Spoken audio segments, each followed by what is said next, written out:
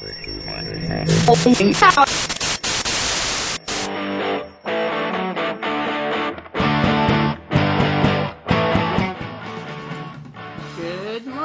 Good evening, good afternoon. Welcome to Myth Take, where we take a fresh mistakes on ancient myth, something like that. Fresh takes on an Fresh ancient take myth. on ancient myth. That's right. The T-shirt orders are in. Careful, people might actually expect a T-shirt. I know. Well, be disappointed. we create it. We create a myth. We create a myth of it. Oh, okay. Our own mythos. Yeah. Okay. Yeah. Absolutely. Well, you know what? I'm really excited about tonight's episode. Oh yeah. Yeah. Well, I'm excited, and I wonder. Well, it's a little bit of a divergent course. Yeah, so we are going to take our lovely listeners on a mythological tour of the solar system. Like not all at once though, because this is not a 6-hour podcast. No. This is in installments. Okay, yeah. So, people may or may not be aware that the planets in our solar system are named after Roman gods. No. Are closely related to Greek gods. I and had no Greek idea. gods are all about myth. So we are going to do a little mythological tour, and I even looked up some astronomy facts. Of the solar system? Of the solar system to start. Well, yes. Yeah. Okay. So our solar system consists of 8 planets plus Pluto. I don't know. I still count Pluto. I count Pluto as a planet. I'm of that crowd. Yes. You know. There are apparently 146 moons around those various planets. That's a lot of moons. Yeah. Comets, asteroids, dwarf planets, which is supposed to be Pluto, and Ceres and Eris. Those could be a couple of good myths there. And then NASA helpfully says space rocks and I like ice. space rocks. Yeah. Space rocks, asteroids, things like that. So the solar system is the star and everything that travels around it, and our star, of course, is called the Sun. Yes. We've got an asteroid belt. I forgot to mention the asteroid belt. Yes, we have an between asteroid belt. Mars and Venus. Yes. And there's also something called the Oort cloud. Yes, the Oort cloud. Yeah. Yes, which surrounds the entire solar system. Yeah, well, the Oort cloud was Oort was a very famous astrophysicist who. One of his major contributions was finding the cloud. was having the cloud named after him. But one of the things that he figured out was that the overall smeared out density of matter in the universe equals 3.3 cubic meters per parsec or something like that. So we get this idea from Oort. He's a pretty cool guy.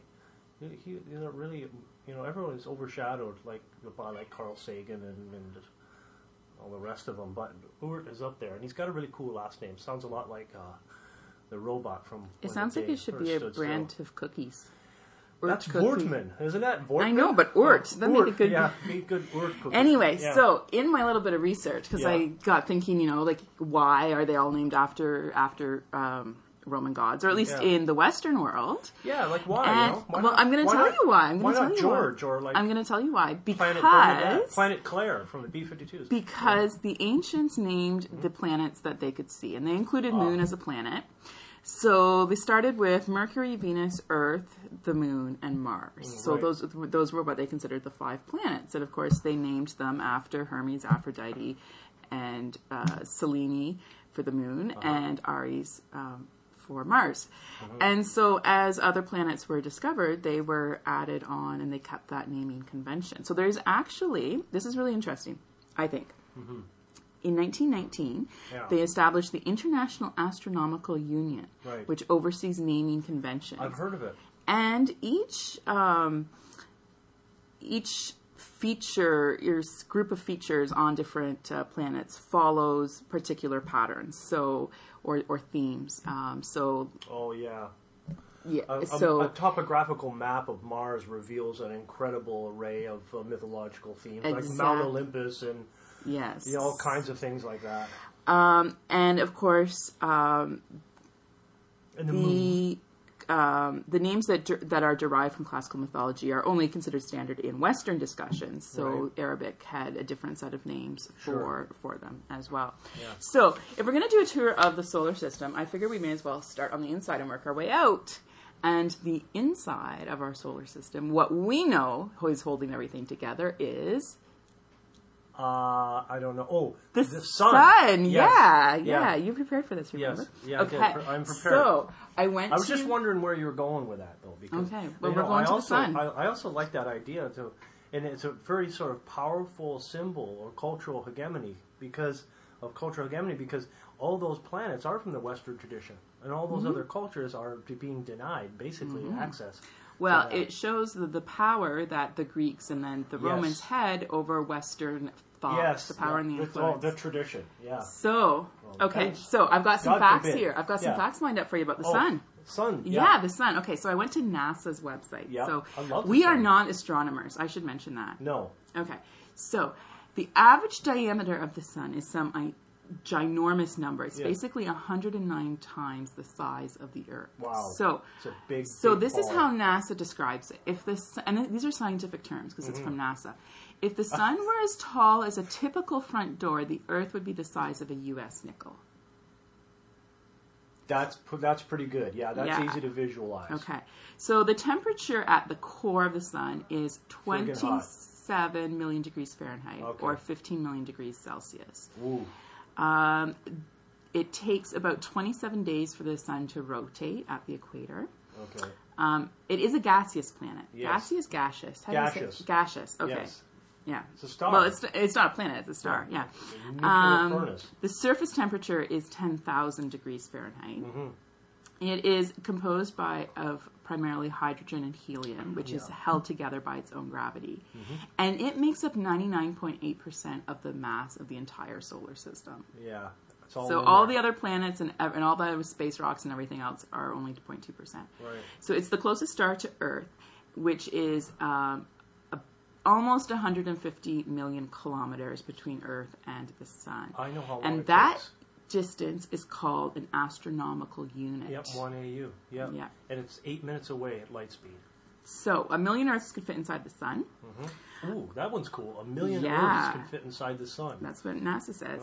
The radiation emitted from the Sun, from the surface of the Sun, takes about 8 minutes to reach Earth. Oh, there's my 8 minutes. There's your 8 minutes. In there. Yep. Yep. Sunspots, which fluctuate in numbers, are strong magnetic. The Sun is what gives us our northern lights. Yes. Or southern lights for our Australian listeners. Yep. Okay, so the surface gravity of the Earth is 27.96 times that of the Earth. So... The surface gravity of the Sun, you mean? Sun, yes. Sorry. Yes. So Muggs weighs about 8 pounds. She hasn't gone for her annual checkup, but she usually weighs around 8 pounds on Earth. We put her so on the moon, on the Sun, she would weigh 224 pounds. That's a big cat. That is a very big cat, and she's not a big cat. That would be a very heavy cat. And when the Sun starts to die, whenever that is, it's going to swell to a size so large it will almost engulf the Earth. The inner planets. Yeah, the red dwarf stage. Yes. So there's lots of, the ancients have always known cultures have always known about the Sun because it's kind of hard to miss. It's up there in the sky during the daytime. Very much so. So many ancient cultures have myths about the Sun, and they have built structures to mark the progression of the Sun and the Moon. And the Greeks and later the Romans were no different from that. Right. We get our idea of the Sun and the 12-hour day from the Babylonians. Sure. Who predated the Greeks with that idea. And the whole division of the calendar, because that's really the important thing with observing the stars and the heavens and the sky is marking time. So marking time for agricultural purposes, marking time for religious festivals, and even for astrological purposes, finding connections between events on Earth and events in the heavens. And it's really only in modern times that astrology was separated out from astronomy. Astrology and astronomy used to be pretty much one and the same. That's a good point. Parcel of things. That's a good point. The basis of most of calendrical systems, right? Yeah. So we know that the Sun is the center of our solar system and the planets revolve around it. The general thing... I cannot verify that personally. But we know that NASA says so. NASA says so. We have a theory, right, that is part of this, whole logical, scientific Copernican revolution, that says that the Earth is not the center of the solar system. And we're going to talk more about that when we get to the Earth. Right, and that the sun is in fact, right? Yes. So here we are, and I have to accept that theory from the Greek theoria, right? That says that that's the case. So I think something better comes along. I think the evidence is pretty strong that that's the case. Well, yes. But it could be a flat Earth for all my experience. Oh dear, what am I dealing with I here? know. Well, I got a myth mind. Okay, I have to put my myth mind on. Okay, so what I'm going to tell you is that the ancients, so our Greek and Roman astronomers, pretty much agreed that the Earth was the center of the universe, really. Yeah. And I mean that just makes sense because everything moves around it. But I do want to correct one misconception because there was a guy named Aristarchus, about 310 BC was when he was born, and he did a bunch. It's really quite amazing the amount of scientific stuff that the Greeks figured out, and that was like doctrine, so to speak, or fact until we got telescopes and fancy gizmos in like the 16th, 17th century to start confirming and denying. Confirming, actually, a surprising lot. But anyway, Aristarchus attempted to find the relative sizes and distances of the moons, and moon and the sun and that kind of thing. And the Earth, too. Yeah, he used the curvature of the Earth's shadow during an eclipse to figure out the size of the Earth. But anyway, he proposed a heliocentric model of the cosmos. So based on his observation that the sun was much larger than the Earth. So he had it right. He had it right, but nobody listened to him. But nobody listened to that crazy old Greek with the sticks in the desert, right? Yeah, so people like Aristotle and Pythagoras of Samos and Thales, guys like they all bought into this, and Aristotle especially, into the idea that the Earth is the center and that the planets rotate on spheres around that. But we can talk more about that when we get to talking about planet Earth. We're going to deal with the sun. Yeah. Sun. The sun. So, Darren, who is the Greek god of the sun? Well, it's one of those things. It's kind of like a treasure hunt. This episode of Myth Take is going to be a little bit different because primarily what we usually do is just find a singular passage to focus on that highlights either a hero or god or goddess or some general concept or idea that we want to talk about. But with Helios, this figure of Greek mythology. He's a little bit, what would be the word I would use? He's rare, he's not as popular, he's a little bit of a sideliner. We don't have a lot of myths about him. He only had really two main cult centers. Pausanias mentions a number of different places in Greece that had altars to Helios. But his two main cult centers were on the island of Rhodes, named after his wife. Helios apparently made the island rise up from the sea, and he fathered 7 sons and 1 daughter there. And actually, Acrocorinth used to belong to Helios. Exactly, that's the other one. But I was just going to say, I felt like this was something that I should know as a classicist, but either I knew it and forgot it, or I never knew it. I'm going to say I knew it and forgot it. Oh, sure. The Colossus at Rhodes was a statue of Helios, a huge bronze statue of Helios. And Strabo, who's writing in the 1st century BC, 1st century AD, tells us that the statue was broken off at its knees in an earthquake, and an oracle told them not to repair it. But I remember reading in the news not so long ago a tourist gimmick, perhaps, that the island of Rhodes wanted to reconstruct the Colossus. So, I don't know. They should have a little chat with the oracles and see if that's a good idea or not. Well, if it changes the economic situation in Greece, maybe it's a good idea. I don't know. We're going to leave that to other experts. Yeah, I think they should save the money. But anyway, you did find some snippets. We did find a couple of interesting Helios. sources. He shows up in the Homeric hymns. Well, here's the thing I just want to say about it generally speaking. When I say it was a little bit of a treasure hunt, and I mean it in the true sense of the word, because Helios does in fact appear in many of the great sort of sources that we have. He's not a central character, but he is in many of them. And his presence in these sources are are things that can easily be overlooked. He has his own Homeric hymn. It's a short one in the corpus of the Homeric hymns. He also is in the Iliad. He's also in the Odyssey. He's also in Ovid's Metamorphosis. There are a number of What are those He shows smaller up, Orphic hymns that are slightly more fragmentary?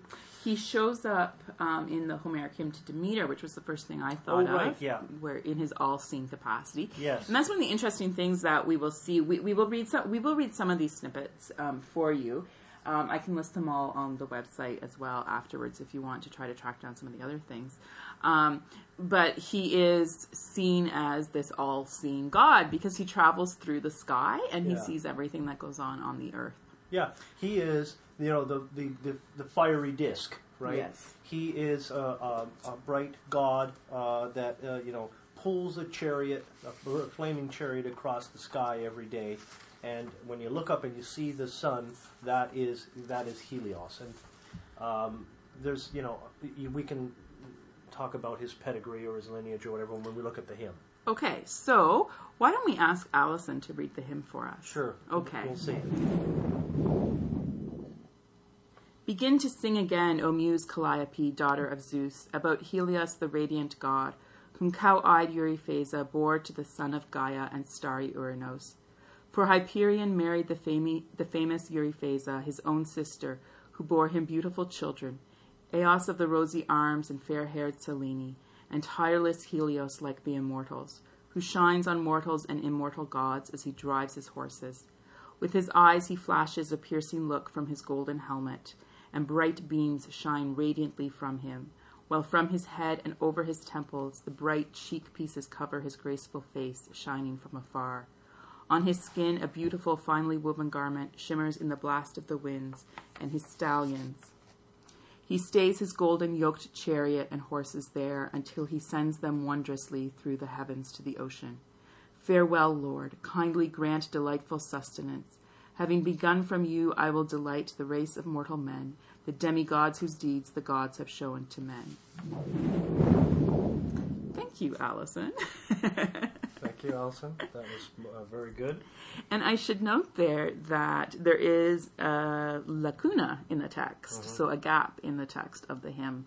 There seem to be some lines missing at one point, so it doesn't entirely make grammatical sense. It's but like that's around why. 15, 16, in around there. And who knows what's missing or how much is missing. The best stuff. Probably really interesting stuff. At any rate, that is one translation. That translation is in That's the Shelmerdine translation that we use with our students. And I have Evelyn White's taken from the Perseus site, and they are both good. This is a very short hymn. Hymn number 31. Hymn 31 in the corpus, and a hymn, of course, is a song of praise. It's sung in a public performance or ritual performance. This one in particular is kind of interesting because it evokes Calliope, the muse of epic poetry, and then ends by saying that it's going to be a recitation of the race of mortal men and demigods. Right. So this is sung before, right? This is sung before, and then it's okay. We're going to be going on to sing about. This is the same sort of thing that we see at the beginning of the Iliad, for example, when Homer invokes the muses to help inspire him. Yeah. And so here... But this one is particular because it is a singular muse, right? And Zeus is also listed at the very beginning as being their father.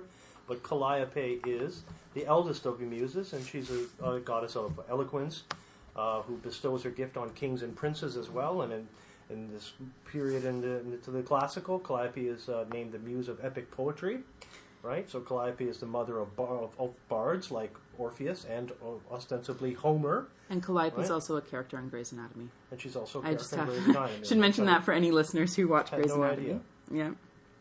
Okay, so we start off with naming Helios the radiant god, kind of an apt description for the sun being radiant, whom cow-eyed, and cow-eyed is a compliment. It shows up, Hera is described as ox-eyed.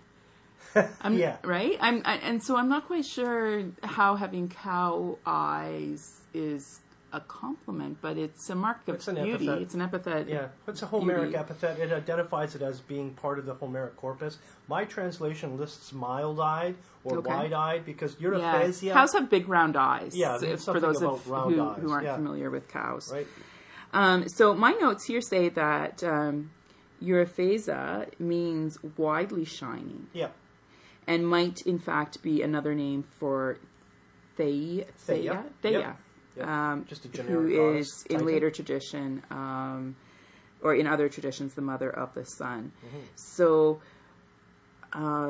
what's our genealogy then for Helios? Well, it's fascinating, really, because Helios is one of those rare gods that still continues to operate in an Olympian environment. And in Hesiod's Theogony, we learned the story of the succession and rise of Zeus. We learned about the Titanomachy and the war against the Titans. But here, Helios and his mother, Theia, and his father, Hyperion, are both Titans. And they get together, and they have a number of children.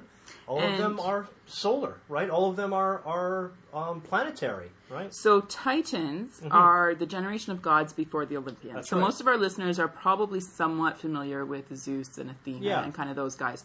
This is the generation before that. Yeah, and they have a child that is, well, they have three children: Eos the dawn, Selene the moon, and Helios the sun. And these children continue to operate in the Olympian order, right? Although they are not part of the Olympian family, per se. And majority of the Titans, were dealt with rather harshly, right? Imprisoned in Tartarus. But these ones were not. And one of the interesting things we see here, too, is that Hyperion, the Titan, is a sun god as well. And so we see this redundancy. Just because Helios becomes a sun god does not mean Hyperion is no longer a sun god. That's right. You see often in mythology, I think it's safe to say often, gods with overlapping functions. Yes. Or where younger gods take on aspects of older gods. It's called imbrication, one overlapping the other. There you go. There's your $25,000 word of the day. So, you do see that. Right? And you see qualities and characteristics that are inherited, right? So Hyperion, of course, is a solar deity, and it's natural that his son and his daughters would have solar qualities, right? They're part of the heavens. So Selene the moon and Eos the dawn. Yes. Okay. And the dawn is always described as rosy-armed or rosy-faced or rosy something. So here she is in the Shelmerdine translation, rosy arms, and fair-haired Selene. The moon later becomes associated with Diana in Roman mythology. And it's also associated with Artemis. But we'll talk about that when we get to the Earth. I believe that I read in Pausanias that there was a cultic shrine to Helios and Selene in Sparta, and that the two bronze statues inside were supposed to be of Helios and Selene, although Pausanias couldn't see them, he said, because they were too overly garlanded. But he had been reported that Selene had horns, so that's how you know the horned goddess, the moon, right? When the moon's in its crescent, and it looks like horns. Has this on her and head. that's common in other cultures as well. You see it, that association. Absolutely. So. We mentioned already that Helios's two main cult centers were Rhodes and Corinthos.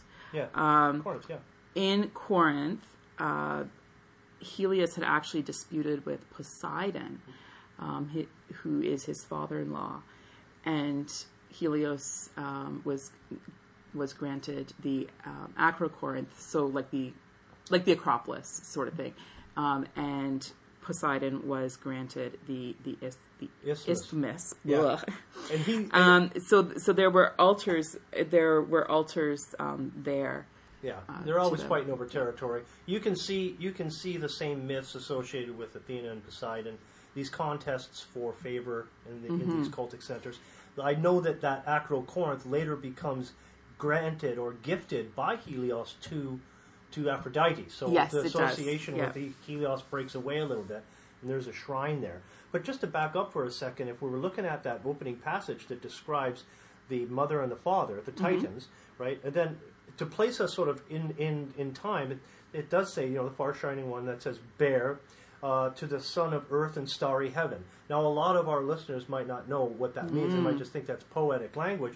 But earth and starry heaven is in reference to Gaia, and Uranos. Right.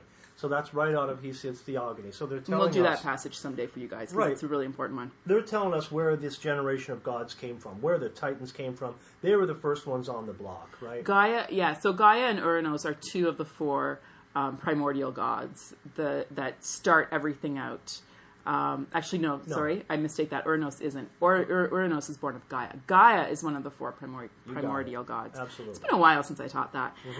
So this is like goes back to foundation right to the beginning of the theogony, cosmos. Yeah. Right. And when we're talking about these births of these gods, these are primordial beings, these are early beings, these are foundational figures in their mythology. And Hyperion is listed in here as being wedded to glorious Euryphasia. So this is an example of a snatch and grab that we often get. Yeah. But we do get a sanctified ceremony, right? And we get something going on, right? Of course, it's listed as his own sister, who bear him lovely children. but that happens all the time in mythology. There's not a lot of gals in the neighborhood yet, right? So, you kind of got to go with what you got there, right? Yeah, absolutely. So what else we got? So anyway, what I was mentioning there about Poseidon, where I was kind of going with that, is that Poseidon is actually, like in our human terms, Poseidon would be Helios's father-in-law. Yeah, I don't get that connection. I'm not sure how that works. Because Poseidon, and I didn't make notes on it, but Rode? I'm not sure how you would, if you pronounce that final E on her name. Somebody will write in and tell us. She is offspring of Poseidon, and that's who Helios mates with on the Isle of Rhodes and has all his all the really kids going with. on. Okay, anyway. Yeah, like that Rhodes stuff. Yeah. Okay.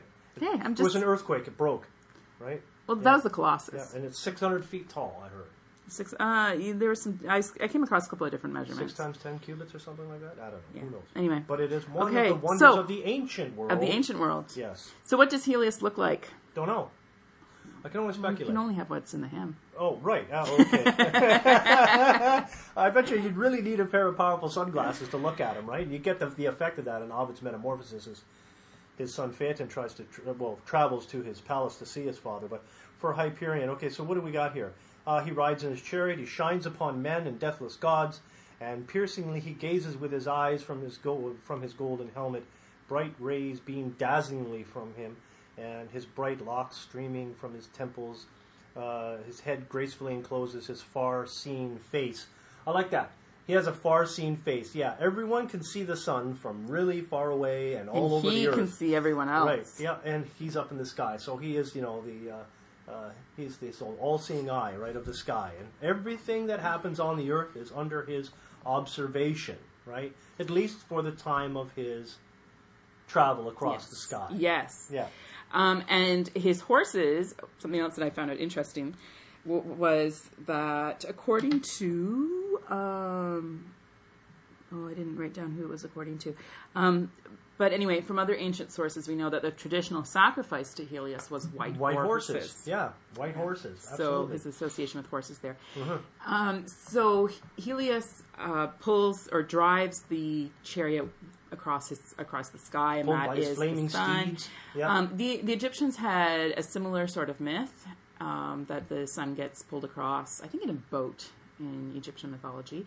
But again, this idea that something is pulling the sun across the earth, and then what happens at night to the sun? It travels around down under the earth and back to the starting point. Yeah, it can. So. And there are other variations in that theme, right? It sort of dips into the river ocean, and at that particular point, Helios gets into a golden cup that Hephaestus made for him, and he sort of leisurely sails away while he sleeps back to his sort of palace, where he'll come up again. Starting point. Yeah, right. There's a myth that's tickling the edges of my mind. Mm-hmm. I'm trying to remember. What is that myth where somebody asks Apollo or Zeus for permission to drive the horses across the sky? Well, there's two. You're talking about, okay. That's an Ovid. That's the Ovid one. Okay. Ovid, mortal your lot, yet not mortal your desire. Right? Phaeton wants to that's who I'm thinking of. His lineage, and he says, "Daddy, let me drive the chariot." And he says, "Oh, you don't want to do that, son, but." Right? Yeah, so these are, mythology warns us that these are very powerful horses that cannot be controlled by anyone other than Helios. Yeah, which is why it's I was mentioning that. Extremely dangerous job, right? It is. It's fraught with peril. This guy is expert, right? Even with the salves and balms that he anoints Phaeton's face with, it doesn't work, right? It's just too much for him to handle, and he knows it. But that's a whole different thing, that we can look at. Okay. Did you have more that you wanted to say about the Homeric hymn there, or did What, the Homeric hymn itself? Yeah. Did you want to look at a different Any stages, golden passage? chariot, horses, and the highest point of heaven. From the highest point of heaven, he is that sight up above, right? That all-seeing eye, right? And there's a wondrous sort of saying that sort of kind of pervades Western culture, and it kind of comes, in a sense, from the Greek tradition, is the idea, when they say things like everything under heaven and earth, right? Or everything it's under the sun. And that's a theme that you get from Helios, and that you get from Greek myth, and you also get from, like, the book of Ecclesiastes, for example. And it's this idea that everything that occurs on the earth during the day is seen, right? And with that sort of vision is the potential for judgment, let me put it that way, right? Mm-hmm. Because Helios can see good, and he can see bad. He can see the good things of men and gods, and he can see the bad things of men and gods, right? And we have examples in myth where he's pointed a few things out. He does have a job, right? And that's to basically pull that sun across the sky and do what he does every day. But there's also an association with him with, like, maybe even shame culture and observation and justice and righteousness, maybe, right? And just the idea that you are being seen, right?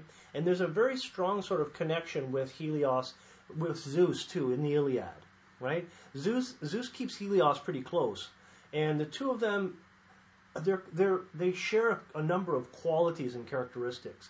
Even when you look at, like, Hesiod's Works and Days, for example, that talks about the cosmic power of Zeus, how Zeus penetrates into everything, right?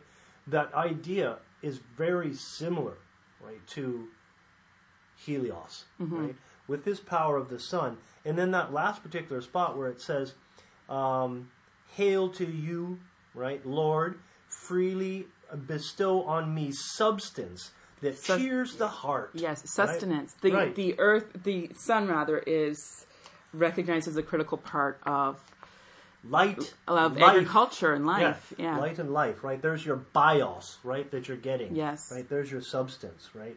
And that's interesting because on the Acrocorinth, he's also associated, there were two temples there, according to Pausanias, one to necessity and one to bia, one to force. Well, this is bios. Bia is force. Oh, bios okay, I've is got life. that mixed up. Yeah, Okay. this is the substance, right? The biotic, right? Okay. And it says here, he stays his golden yoked chariots and horses there. That's referring to, like, high noon. They saw that high noon, they felt it was kind of like a pause, and that he just... it kind of lingers there for a bit. He just kind of lingers there, and then he begins his descent down through the heavens to the ocean. In that juncture, in Ovid is exposed as being a particularly perilous point in the journey, right? It's pointed out by Helios to Phaeton about how to handle that particular maneuver, right? So that is something that I find that's quite important in there, that association with light and with life, right? The idea that, of course, it's agricultural, but men too, in a way, do not operate in a world of darkness, right? We sleep when it's dark, especially in the ancient world. We do everything... Yeah, there's no artificial... Right. Well, very little artificial light. Exactly. We little do olive oil lamp. Everything that's important while the sun shines. And everything is tied into this particular notion, right? So you get that bios, right? You get that life. You get that substance. Oh, and there's your heart right there. Remember from the Circe passage we were talking about the heart, right? That is the thumos, right? So the thumos again is in there. And that particular one, it says soothing the heart, thumares, but it's the same type of word that's talking about the spirit and the heart, right? That it's something that is bestowed on us by Helios. And now that I have begun with you, right, Helios, I will celebrate the race of mortal men, half divine, whose deeds the muses have shown to mankind. So this is a prelude to an epic recitation that celebrates the race of mortal men, right? So we begin with that. Okay, so then let's have a look at another passage about Helios. And another this is source? Yes, and this is from the Odyssey, Book 12. And this is actually after last week's episode. Yes, after last week's episode where we were talking about Circe. Yeah. This passage, it's a very interesting passage, but we don't have time to read it in full. So we'll set it up for you. The crew, Odysseus and his crew, have decided, against Odysseus' better judgment, to put in at this island where the sun has his sacred cattle. Thrinacia. Yes, so... And the men promise Odysseus, we will not kill them, we will not eat them. Yes, Eurylochus is quite explicit. However, they are stuck there for a while. They're stuck there for a month because they can't get any wind. And their own supplies run out. Wow, once again, with this contrary wind idea. So then what do you do after the food runs out, right? Exactly. So Eurylochus says, look, there's cows here. Yeah. I don't want to starve to death. I think it would be worse to starve to death than to never get home, to anger the gods and never get home. Yeah. So let's just, let's kill one of these cows. Yeah. Okay. Sacrifice appropriately. So he says, line 343. Come then, let us cut out the best of Helios' cattle and sacrifice them to the immortals who hold wide heaven. And if we ever come back to Ithaca, land of our fathers, presently we will build a rich temple to the sun god Helios, Hyperion, and store it with dedications, many and good. So you see there that Helios is going by Helios Hyperion. He's conflated with his Titan father. Right. Homeric. So there, and then he says, but if he's upset with that and he wants to kill us, then so be it. It's better than being, quote, pinched to death by hunger. By starvation, yeah. So it doesn't work. So they all agree. And Odysseus, of course, has wandered off and fallen asleep, so he doesn't know what's going on. Absolutely. They cull out, the cattle are nearby, they cull out kind of the best that they see there. And then they sort of have a sort of sacrifice. They almost do things right, but not quite here. Yeah, it just doesn't work out. It's not going to work out. It's not in the cards.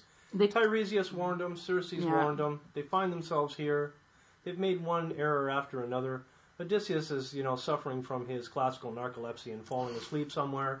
And if it isn't, this is falling asleep on the boat. He should know better than to fall asleep. To cause suspicion over the bag of winds. He's falling asleep out in the bushes somewhere.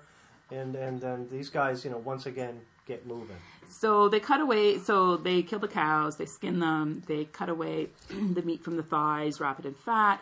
But they don't have any wine, so they make a libation of wine and roast the entrails and basically have a barbecue. Yeah.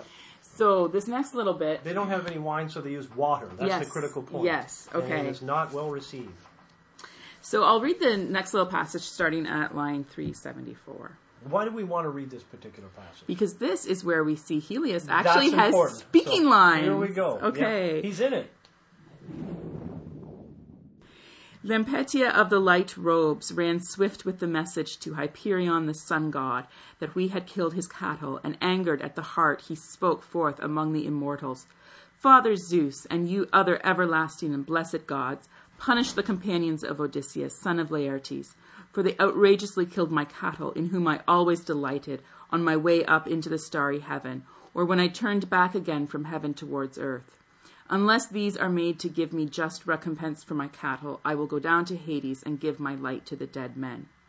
Then in turn Zeus, who gathers the clouds, answered him, Helios, shine on as you do, among the immortals and mortal men, all over the grain-giving earth. For my part, I will strike these men's fast ship midway on the open wine-blue sea with a shining bolt and dash it to pieces. Wow, yeah. Interesting point. Helios actually threatens Zeus's cosmic order. Mm-hmm. And Zeus must comply. Yes, so how does he threaten the cosmic order? Let's help our listeners through this, because they might not be familiar with this. Well, this is interesting. There's a number of ways of skinning this cat, but one of the things that I look at right now... Muns does not like that expression.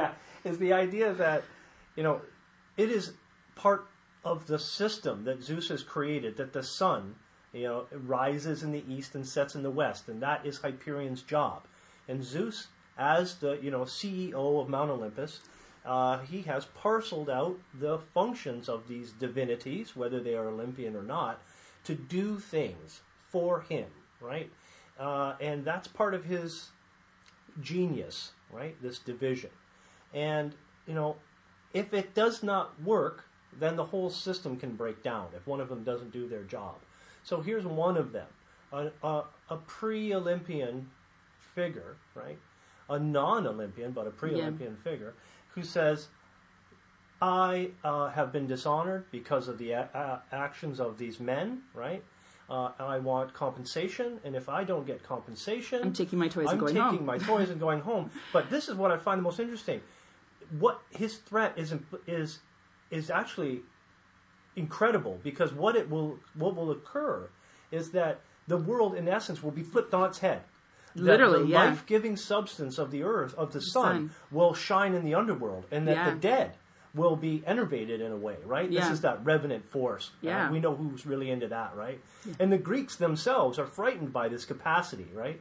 To suddenly, and we've just come out of the Nacusis, right? So we've just had a terrifying vision of what the world of the dead is like in the Odyssey, in the Book of the Dead, right? And now here we are in 12, and we're just sort of getting out of it. We're still in that twilight nowhere land, right? That weird place where they find themselves with Thrinacia.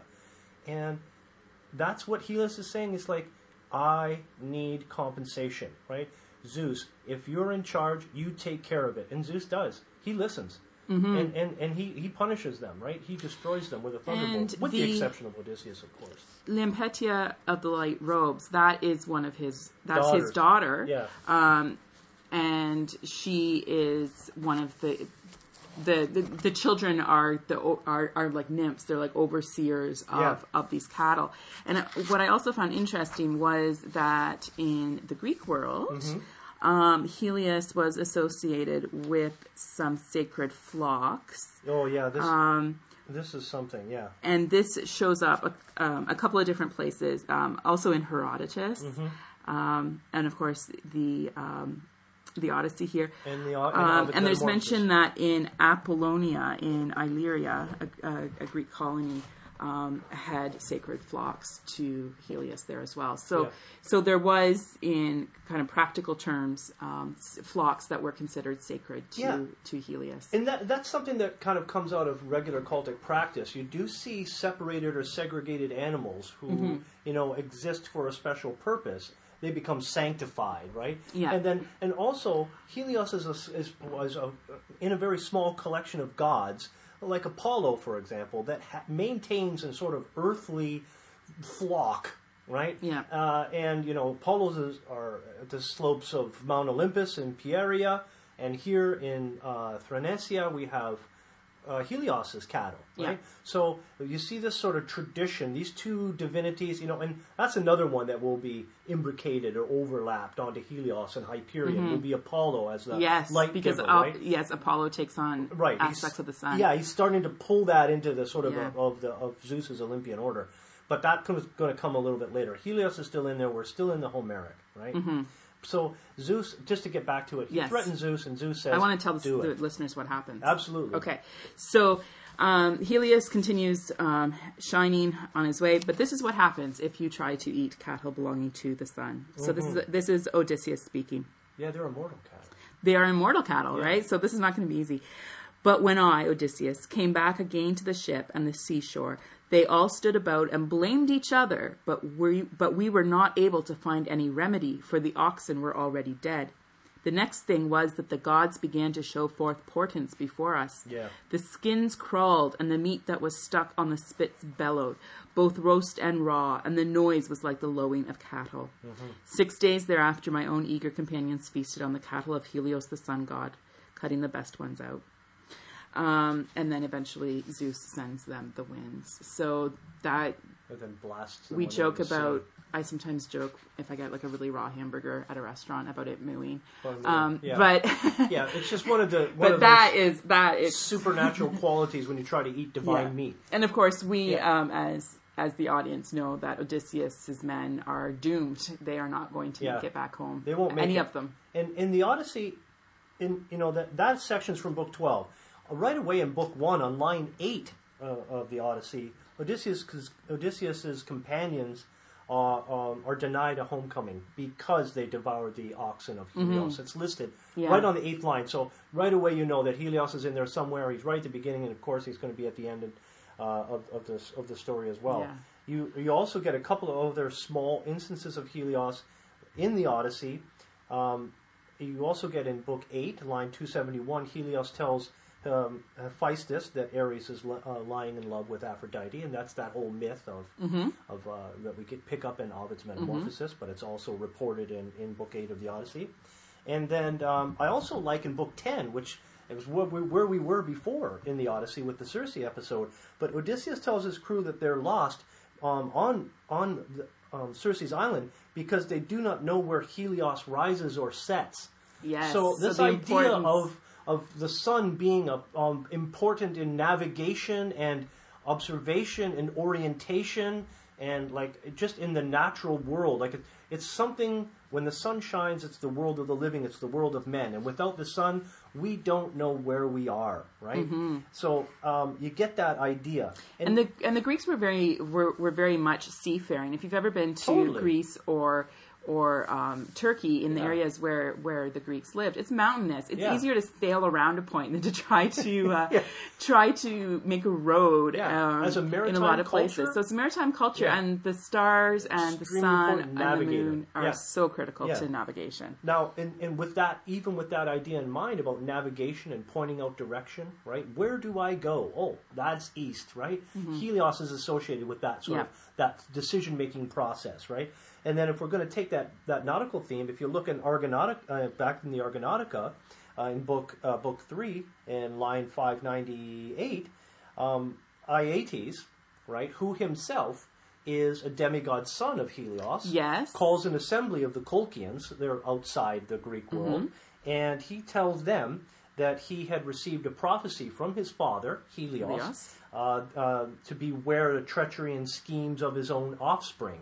Look out, right? Your daughter, right? That type of stuff. Medea, eventually, right? So Medea is a granddaughter of Helios, and Circe is a daughter. Yeah, Helios is Aeetes and Circe are brother and sister. Right? And so they're both connected to Helios. And he has mortal children. He has a few of them, and the Colchians are one of them. And the dreaded, powerful Aeetes figure, right? But what I really like about that passage is the idea that prophecy is now being associated with Helios. That's something that you don't really get. I know you can see how it would work, that how a god like Helios would be associated with prophecy, because the sun points out directions and it can illuminate your things that you see around you. And it's that desire to connect what's going on in the heavens to what's going on Earth. Yeah, you're part of that mechanism. They're doing it with the stars and the planets, so why not? It why seems not with the like sun? prophetic to the uninitiated. It would seem like a magical quality for an ancient mariner, to stand on the bridge of his ship and look off into the starry sky and say, "Oh, that is the direction that we need to go." Right? Someone would say that would be magic, right? That seems like prophetic or oracular power. So he's associated with prophecy in that particular little instance, which I really like. So he's in there as well. Now, there are other instances of Helios in the Iliad, and one of the only ones that I really want to point out, this is part of the Homeric tradition, because we have the Homeric hymn, then we have the Odyssey, which is Homer, and then, of course, the Iliad. And in the Iliad, during the Menelaus and Paris duel, right, in Book 3, 3 lambs are sacrificed to the gods. One is sacrificed to Gaia, one is sacrificed to Zeus, and one is sacrificed to Helios. And I thought that was really great, because now we're getting a Homeric portrayal of Helios in the Iliad. And then again, in Book 3, Agamemnon calls upon Zeus and Helios, who sees all and hears all, according to Homer, and the earth, to take vengeance on anyone who does not stay true to their oath. So Helios is associated with the power of oaths, which is a Zeus-like power, right? But in that invocation scene, Agamemnon invokes both Zeus and Helios, and then throws in the oath part of it, right? So again, this idea that the observation, the idea that Helios can see the works of men, right? Can see the good deeds and the bad deeds of men. And then if you're going to call an oath, right? Who is better to you need a witness. Yeah. Right? So that would be Helios, right? Maybe Zeus is busy. He could be gardening. I don't know. Right? Okay, well, I He'd also got one more. Oh, one more thing. Yep, Squeeze it in thing. Under the. Okay, we're almost out of time, but under we the got to line. keep Get going. It in. Okay. Book 14, line 344. Zeus draws a cloud around himself, right, in his episode in his love affair with Hera, and he says that not even Helios can penetrate. Right? So, yeah, Helios is important, but Zeus has the capacity to even obfuscate. Like, he has the capacity to stealth himself, right? To shield himself through this observation. So, he's limited in a certain way, right? Yeah, what else we got? That's it. Okay. There's one more, but that's yeah, okay. And we didn't even have time to get to Ovid's Metamorphosis. Why not? Because we're already out of time. So we will maybe have to do Ovid's Metamorphosis another time. Okay. So we focus on the Greek sources. That's kind of where our expertise, such as it is, lies anyway. So that is our visit to the sun. Then sun, yeah. And our next planet... for those, Sol. Yes. The and solar system. Sol and Helios come from the same Proto-Indo-European root. That's cool. Yeah. So I did come across that. Okay. So, yes, let's leave it there for tonight. Okay. We don't have any listener mail today. I received a message from a viewer that credited Alaska as the source for Homer. Yes, Homer, Alaska? I think that's about as valid as any place. There you go. And in fact, right here in Ontario, there's a place named Homer. Not far from where we are. Not far from where we are. There's a place named Homer. And another place, Virgil, too. Oh. Anyway, so... Oh, yeah, right. Anyway, you can check out the website. You can follow us on Twitter, at Darren Sundstrom. At Darren Sundstrom on Twitter. At Ines Allison. Hope you learned something. Hope we will be back. No, I think it was good. Maybe we'll put this up uncut and unedited. Helios.